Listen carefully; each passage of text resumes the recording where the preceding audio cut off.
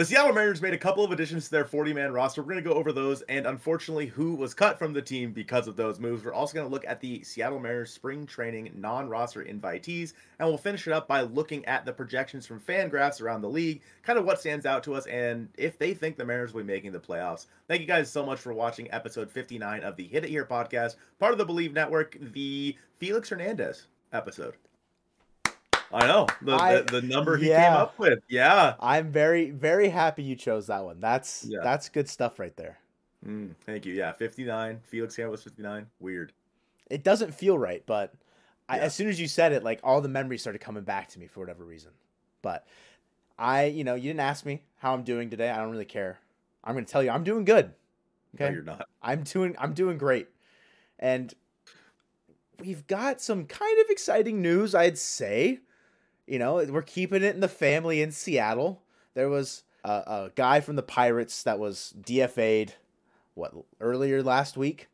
And he's now a Seattle Mariner. That guy is brother to, a very famous Seattle Seahawk, Jackson Smith-Njigba. We've got, you say Kanan. I want to say it as Cannon because I think it looks sick. But Cannon Smith-Njigba is now a Seattle Mariner. And you mentioned the unfortunate demise of another Seattle Mariner. Had to make room on the 40-man. And I can guarantee, I don't even have to place a bet on it, that I know one of our listeners, one of our biggest guys, Darren McCacken Enjoyer on Twitter, is very upset. But quickly, a word from BetOnline. It's playoff time, the final game of the NFL season, the Super Bowl. It's happening this coming Sunday. The usual suspects, they're heading to Vegas, unfortunately for us Seattle sports fans. The Niners and the Chiefs, a rematch that we've seen recently. It's going down in Vegas for the Super Bowl. And our partner, BetOnline, is your number one source for football odds, stats, trends, and lines. Leading up to the big game, you're not going to want to miss out on anything that BetOnline has to offer. With everything from point spreads to hundreds of bets on everything from the coin toss to even the colors of the Gatorade. BetOnline is the number one source for your championship wagering. Head to BetOnline and join today to get into all the action. And say you don't want to bet on the Super Bowl, NBA and NHL are right there, and the baseball season is so close, guys. BetOnline. The game starts here. So if you guys have been following along with us or just Mariners Twitter in general, you'll know that Darren McCacken, our ace, was the one that got DFA'd in place of Kanan Smith-Njigba. Colton, what's the haps with our new outfielder here? Yeah, I mean, he's not going to be like a starter for the Seattle Mariners. He bats left. He's, I think, going to be 25 in 2024. He's a guy that will probably, if possible, start the year down at AAA if he's willing, because I'm assuming he's out of options. But maybe not. I'm not sure. But nonetheless, he's a guy that I think will fight for a spot in camp as maybe like a fourth or fifth outfielder. Nothing more than that. In 2023, he hit like 280 something down in AAA, but struck out, I want to say like 180 times or something crazy, which if you're a Mariners fan, we've seen plenty of strikeouts. So it's probably nothing. It's just cool that they were able to bring Kanan Smith-Njigba to Seattle with Jackson Smith-Njigba just across the street over at Lumen Field. Some brotherly love there between the two brothers. I think that there's always a possibility that one of these guys just sticks, right? But I would definitely say that Dom Canzone's ahead of him. I'd even say Dylan Moore and probably even Sam Haggerty are ahead of Kanan Smith-Njigba at this point. So it's probably nothing. There's also the chance, like we talked about a little bit earlier, that Darren McCacken will stay with the organization. I think that there's a decent chance that he just clears waivers and is no longer on the 40-man, but still goes down there and continues his dominance at AAA Tacoma. He's just going to keep racking up the strikeouts down there and stay as the strikeout king in Tacoma as long as he can. On his Fangraphs page, Njigba says that he's got one minor league option left. So I don't know if the Pirate, maybe I said it wrong. They DFA'd him. Maybe they just fully released him from their I can't remember exactly how the transactional process happens there. But he is now a Seattle Mariner, and that's what counts. I feel like just like the Zach DeLoach replacement to an extent. You probably like what DeLoach could give you more at the major league level because he's done it, I think, a little bit better in the minors. But is a fifth outfielder for a team that, has plenty of outfield potential that you just need to fill out. So he's there to do it. Another one that has another recent addition to this team. We're adding to the bullpen pile, the arm pile. The lab is going to be cooking with Colin Snyder. We claimed him from the Diamondbacks this offseason. He was last pitching with the Royals in 2023. He pitched in 20 games in the major league level for Kansas City last year. Over 20 in the third innings pitched. He had a 4.87 ERA. I think he's a guy that if the lab can work on his walks, because that's his big problem, right? He just walks a ton of guys. Walked more batters than he struck out. Walked 13 guys in those 20 innings. Not great. If you can work on that command, it's something that could turn into a bigger item for the Mariners. These bullpen pitchers that we just pick up off the street, you never know what you're going to get. And maybe Colin Snyder's a guy that could give you legitimate big league innings next year. I honestly compare him to say the Ty Buttreys or the Kirby Sneeds or maybe Joey Crable's, in that area of, I think, the pitching depth. So if you never hear this name again, don't be surprised. But also in that same vein, he could be going out there to be a swingman for you, or the bridge guy to the more high leverage arms in your bullpen in 2024. Yeah, and his walk rate wasn't much better in AAA either. He had a 15.5% walk rate in AAA compared to a 21% strikeout rate. So he's a guy who probably has some volatile stuff. It's just getting it into the strike zone is going to be a problem for him. I think that, like you said, with the Crables of the world, that's where he's going to be at. Mm-hmm. He's going to be someone who, if the Mariners can turn him around, then sure, he might be a force for you. But with the Mariners pitching lab, they're going to find at least one of these guys is going to pop next year. That's just, they're betting on themselves when they add 1 billion pitchers in the offseason. And we talked about that a lot, that for the rest of the offseason, it's probably going to be little minor league deals here, minor league deal there for pitchers that the Mariners think that they can fix, that they think that they can help them reach their true potential. And Locked On Mariners did an interview with Taylor Saucedo, and he was talking a little bit about that pitching lab and how the pitching lab just says, hey, you're really good at this, do it more. And that could be similar for someone like Colin Snyder. I'm not sure what he's really good at. I didn't look that far into it because honestly, it's probably nothing. Yeah. But in the future, we could maybe make a video just breaking down all these random pitchers and see what are the Mariners going to focus on with these guys. Who knows? Who really knows? But in terms of how that's going to work out for the Mariners, there's going to be a lot of guys battling out in spring training. And we actually got a list of the non-roster invitees for spring training. A very interesting list, in my opinion.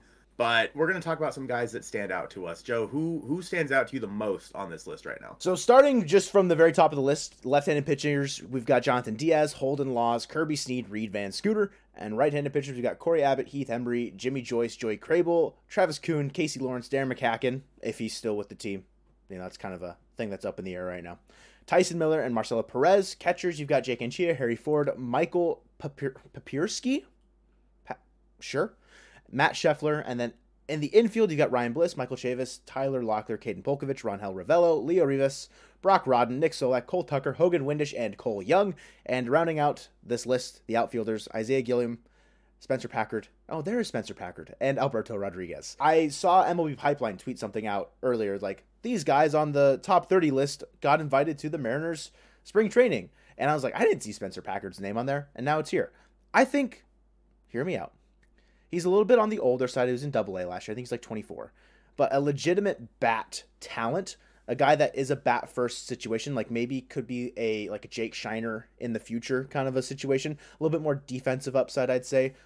Flexible in the outfield and also can play first base. In Arkansas last year, Spencer Packard hit 292, 391, 449 with an 839 OPS. He spent his entire minor league season in 2023 with the Travelers, helped them make the playoffs. I think they made it all the way to the championship game, or they were in the playoffs in some capacity. I can't really remember. But played in 121 games down there, popped 14 home runs, drove in 82 runs, doesn't steal, doesn't have a lot of speed, only got one stolen bag, but a guy that I think can give you some gap power and be a potential, he's a little bit older than I thought. He's 25 right now. So he's in that same vein for me, like a Zach DeLoach type guy that he could figure into a bat that you can plug into your lineup should he just start tearing the cover off the ball if he's in AAA next year or if he stays down in AA. It's a guy that I don't know if he's necessarily on a lot of people's radar, but as soon as he jumped on the Pipeline top 30, I was like, okay, bet let's learn a little bit more about Spencer Packard. Colton, for sure. Who are you keeping your tabs on here from the non-roster invitees? Yeah, so I think that one of the guys that I'm I think we should at least take a look at is Isaiah Guillem. I think, or Gilliam, however the heck you say his name. I said Gilliam. You can say Guillem. I'm going to say Gilliam. Isaiah Gilliam, he's a bit on the older side. He was in AA last year, came up to AAA and didn't see quite as much success. So in 2023, Isaiah Gilliam, down in Arkansas, he hit 281, 393, 523 with 22 home runs, 66 RBI, and 22 stolen bags. When he moved on up to to Tacoma, he hit 253, 386, 410. He hit 3 home runs with 14 RBI and 3 stolen bags. He's an outfielder for the Seattle Mariners. He's not going to be like, lights out there, and honestly, whatever. Like, he's a guy that if you want to have compete for this, fifth outfielder spot, or like down in AAA, maybe someone gets hurt, you can bring up Isaiah Gilliam. He is a switch hitter, so I don't know if that matters, but he's someone that I think we can keep an eye on. Another guy is Hogan Windish, who Locked On Mariners, specifically Colby, told us is the next Ty France. That was a while ago now, and that was when Ty France was an all-star. Yeah, it was. Hogan Windish was a guy that I think was flying under a lot of people's radar, and thank you to Colby for pointing it out to us. And he had a pretty solid year in Everett last year, for the most part, I'd say. One other guy that I was kind of surprised to see his name on the list. Brock Rodden was only in Modesto last year, was I think at the top of their order, either batting first or second, and no slack on him. Brock rocks, okay? He's just a certifiable hitter. Dude can just slap the ball around. But I was surprised to see his name over guys, say, like Colt Emerson, or like if you wanted to go crazy and bring Lazar Montes in. Like, sure, maybe they're not quite ready for that and they'll be in the minor league camp, whatever. I saw his name and I was like, over some of the other like prospects in our system, I was just kind of surprised. Mm-hmm. I think that, like you said, maybe it's just because these guys were, fresh out of the draft, didn't play a whole lot last year compared to someone like Cole Young, who had the whole year in the minor leagues. Obviously, same thing with Harry Ford as well as the WBC.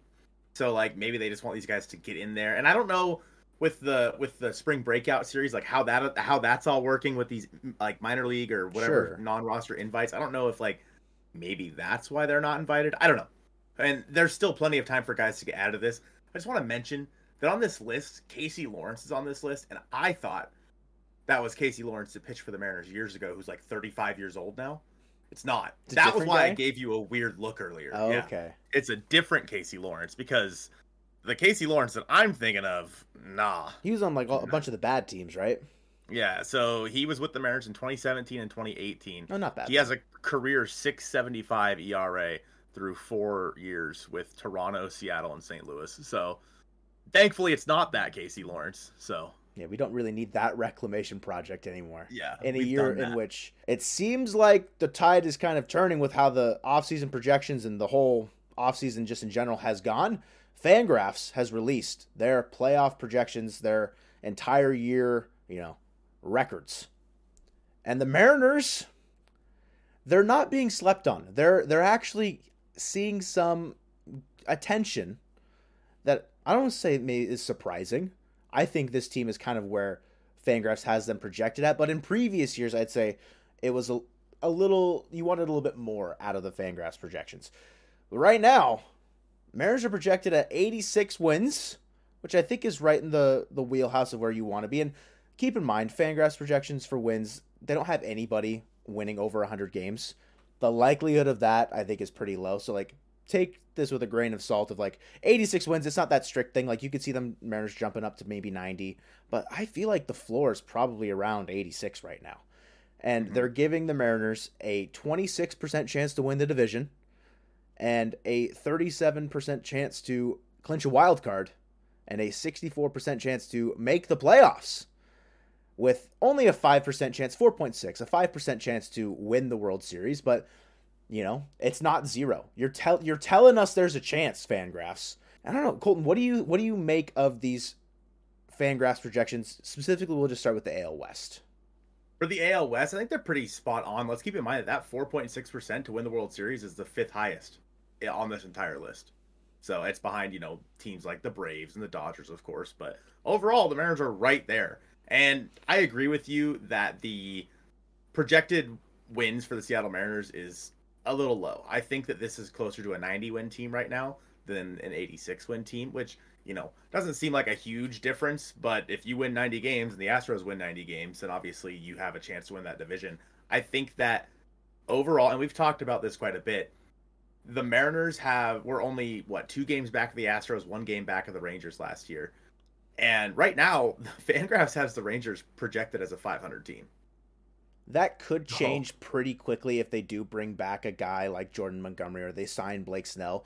Their biggest problem is definitely the pitching staff on their end. They can add to this team still. I mean, it's only a week away from pitchers and catchers reporting, right? And so there's a little bit of time for the rest of the free agents to figure out where they want to sign, but the Rangers definitely taking a big step back. Maybe it's part of the regression model hitting their offense a little bit hard because they had a bunch of career years last year. But I think it's got to be that pitching staff that's taking a big blow. You mentioned the Astros a little bit. They are projected at 90 wins, 90.7. So you saying this team's closer to 90 win team. That's why they're right there at a potential to win the division.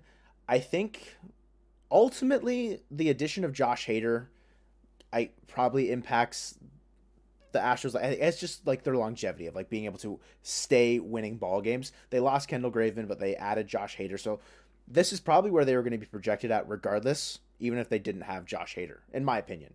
Like, Josh Hader's phenomenal. Don't get me wrong. They're paying him $19 million for a reason. But when you lose a guy like Kendall Graveman, who was probably their third man out of the pen, maybe fourth man, you go Presley, Abreu, maybe you're still trusting Rafael Montero ahead of Kendall Graveman. Like, I don't know if the addition of Josh Hader really pushed them that much higher from what they would have been projected had he not signed. And again, there's still room in this offseason for things to happen, but they just extended Altuve, 5 years, 125. So like how much money they really have to spend. It's tough to say, but another one that I think it's fair. Los Angeles Angels losing Shohei Ohtani, but they're projected 7 games under 5. Or that's not how that math works. 6 games? 5 games? 5 games under 500. 77 wins. If Mike Trout's healthy, maybe they're higher than that. If they're young players like Nato and Shonewall, how do you say it? Schwanel, I think. I have no clue. I don't know if I've ever said it out loud. I've been scared to ever since he got drafted. If they have big years, sure, they could maybe claw themselves into a 500 team, but that Angels team's not looking great on paper. No, I mean, the Athletics are getting pretty close there at that point. 69 wins for the Athletics. Nice. I think that one of the teams that really struck me the most in all of this is the Reds, down at 79.4 wins. They have them finishing 4th in the NL Central. Keep in mind, that's only 5 games back of the Cardinals, because the Cardinals, who knows how they'll be in 2024. But the Reds, I feel like, are a much better team than 79 wins. I think that they honestly have a chance to win that division. I really do. They added Heimer Candelario to an infield that was already stacked, and guys like Noelvi Marte should only get better. It'll be interesting to see if like Matt McClain continues to do what he did in 2023, Spencer Steer, etc. But I think that team is being incredibly underrated by Fangraphs here. Overall, I don't think any of the central divisions are going to do anything when it comes to the playoffs, but nonetheless, I think that one really stands out. They have the Braves as the closest team to winning 100 games, which I think makes sense. They have them winning more than the Dodgers, which I think is interesting. I still take the Braves roster over the Dodgers roster. I think it's a more complete roster for sure. There's just a little bit less superstar star power, if you want to call it that. You don't have the Ohtanis, the Yamamotos, but there's still a little bit of question marks surrounding those two guys on the Dodgers roster. The team that I was pretty curious about is the Orioles, taking a pretty big regression hit here. And maybe it's because, same thing with the Reds, they've got a lot of young talent. I feel like Fangraphs usually punishes a lot of teams if they have a lot of young talent, just in general, like guys maybe not projecting to their full potential. And the Orioles only projected at 84.5 wins. They have the Mariners projected more wins right now than your AL, they were the AL win leader last year, right? Mm-hmm. The Orioles. And they just acquired Corbin Burns. This has to include Corbin Burns into that. You've probably promoting Jackson Holiday at some point today, so your roster is getting deeper, but maybe for whatever reason they don't think the pitching staff's going to be able to bounce back. Maybe, obviously, Felix Bautista's out for the year, so they can't really rely on him being nails at the back end of the pen. You have to depend on Craig Kimbrell and Yennier Cano instead. A little interesting, they've got the Yankees winning that division, which I feel like projection models will tend to just favor how that roster is constructed over teams like the Rays, Orioles, and stuff. But overall, I mean, to me, a lot of this stuff is kind of where I would pencil in a lot of these teams at. Aside from, you mentioned the Reds, I'd probably put them above the Brewers and the Cardinals, roughly. Maybe the Cubs are a sneaky team to throw in there at the top. Your World Series winning Royals projected fourth in their AL Central division, 75 wins. What do you make of the disrespect here to Kansas City? No, it's just crazy that Fangraphs is wrong. They don't know. They don't know. They don't know what I know. Okay, and that is that the Royals are going to win the World Series in 2024. They don't know. For those of you that don't know that meme, I'm sorry, but the Royals are going to win the World Series in 2024. I predicted it months ago. Now, here we are. It was written in the stars that the Royals, I mean, they just extended Bobby Witt Jr. That's going to fuel their fire into the 2024 campaign. They're starting off. They're going to win more games to start the year than the Rays did last year. Didn't the Rays win like 13 in a row? Yeah. Royals are starting 20-0. Don't care. They're not losing in April. Wow. Yeah, that brings up an interesting point. I saw someone post the Mariners' April schedule and saying, what do you want? I think it was Steve saying, what do you want to see out of this team in the month of April? For the first month, like, what is your projected record? And I think we should talk about that, Joe. All right, so it was actually Seattle Mariners on tap. He said the first 30 games of Seattle Mariners season, what record would you be happy with to end April? It'd be nice to finally see a good start, even something like 17-13. Joe, what do you think? Looking at the schedule, you start off with 4 against Boston, and then you go into 3 against Cleveland. A lot of the teams here, there's some winnable series, I'd say. You can win the series against Boston, I think against Cleveland, depending on how the rest of the offseason goes for Milwaukee. That's your third season of the year as well. There's some tough opponents in here, like the Rangers are there. You end the season, not the season. You end the month with Atlanta. So I think a 17-13 finish, like, yeah, that would be good. I mean, anything above 500, I'd be pretty happy with. If I had to go through this and just kind of go win-loss, whatever, I'd probably end around like probably 17 or 18 wins, looking at who they face in April. I think I'd have it a little bit lower. I'd have them going 15-15. I think 500. Like, I mean, when you're facing the Diamondbacks, the Rangers, and the Braves all back-to-back, that's a rough week or so stretch right there. You also have the Blue Jays in there who, depending on where you get into that rotation, you might be facing Kevin Gausman and whatnot. And when you have the Red Sox, again, depending on what they do the rest of the offseason, I think could greatly change how opening day goes, the opening series for the Mariners on March 28th. Or if we're not counting, actually we can't count Boston. Why not? Because that's not part of April. And the question was, what I asked was their record in April, but we're just gonna count Boston. Yeah, it's after 30 games. 30 games. Yeah. There you go. I'm glad you got there. The Rockies, very winnable series. You should win that series. You honestly probably should sweep that series. I think the Reds, like I said just a little bit earlier, sneaky good. I think that's going to be a tough series for the Mariners. Noelvi Marte is going to come home. Finally. And, be in T-Mobile Park, just not for the correct team. And the Cubs, like you said, maybe a sneaky team there in the Central as well. That might be a rough series for the Mariners, depending on, like, if they re-sign Bellinger, and then, I don't know, I still think they probably should add to their pitching staff a little bit, but, at this point, it's like, what are you going to do with a week left, all pitchers and catchers? 15-15, a 500 record for the Mariners in April, or at the end of April, I think is what I'd be looking forward to. I'm just hoping that Julio finally breaks out of the cold weather curse allegations. That's probably what's pushing my narrative there of them going, 4 or 5 games above 500 at that point. Just because if Julio gets off to a slow start again, it is what it is. He obviously turned around his 2023 season, but if he can just get hot out the gate, this team can do damage early on and not have to play catch up later in August when you got to go out and win, set a record for your franchise winning like a certain amount of games in a calendar month. Like, there's adjustments to be made, and I think with the way that the team is constructed, I think there's a bit more easier of an avenue to not get off to a slow start. I think this team is a lot more projectable now than it was at the beginning of last year, just for what you can expect out of guys. Because obviously last year, no one knew that Colton Wong was going to be as bad as he was. But I feel like if you had to, even going into last year, Polanco or Wong, I probably would have went with Polanco last year, even though Wong was coming off 2 really good seasons with the Milwaukee Brewers. So Mm. I don't know, just because Wong was a little bit on the older side, and I don't know, he just doesn't. I guess he doesn't fit the profile as much as I would have hoped for. Looking back on it, obviously hindsight's 2020. You guys are probably like, oh well, of course he sucked. So now We you knew can all say that. along.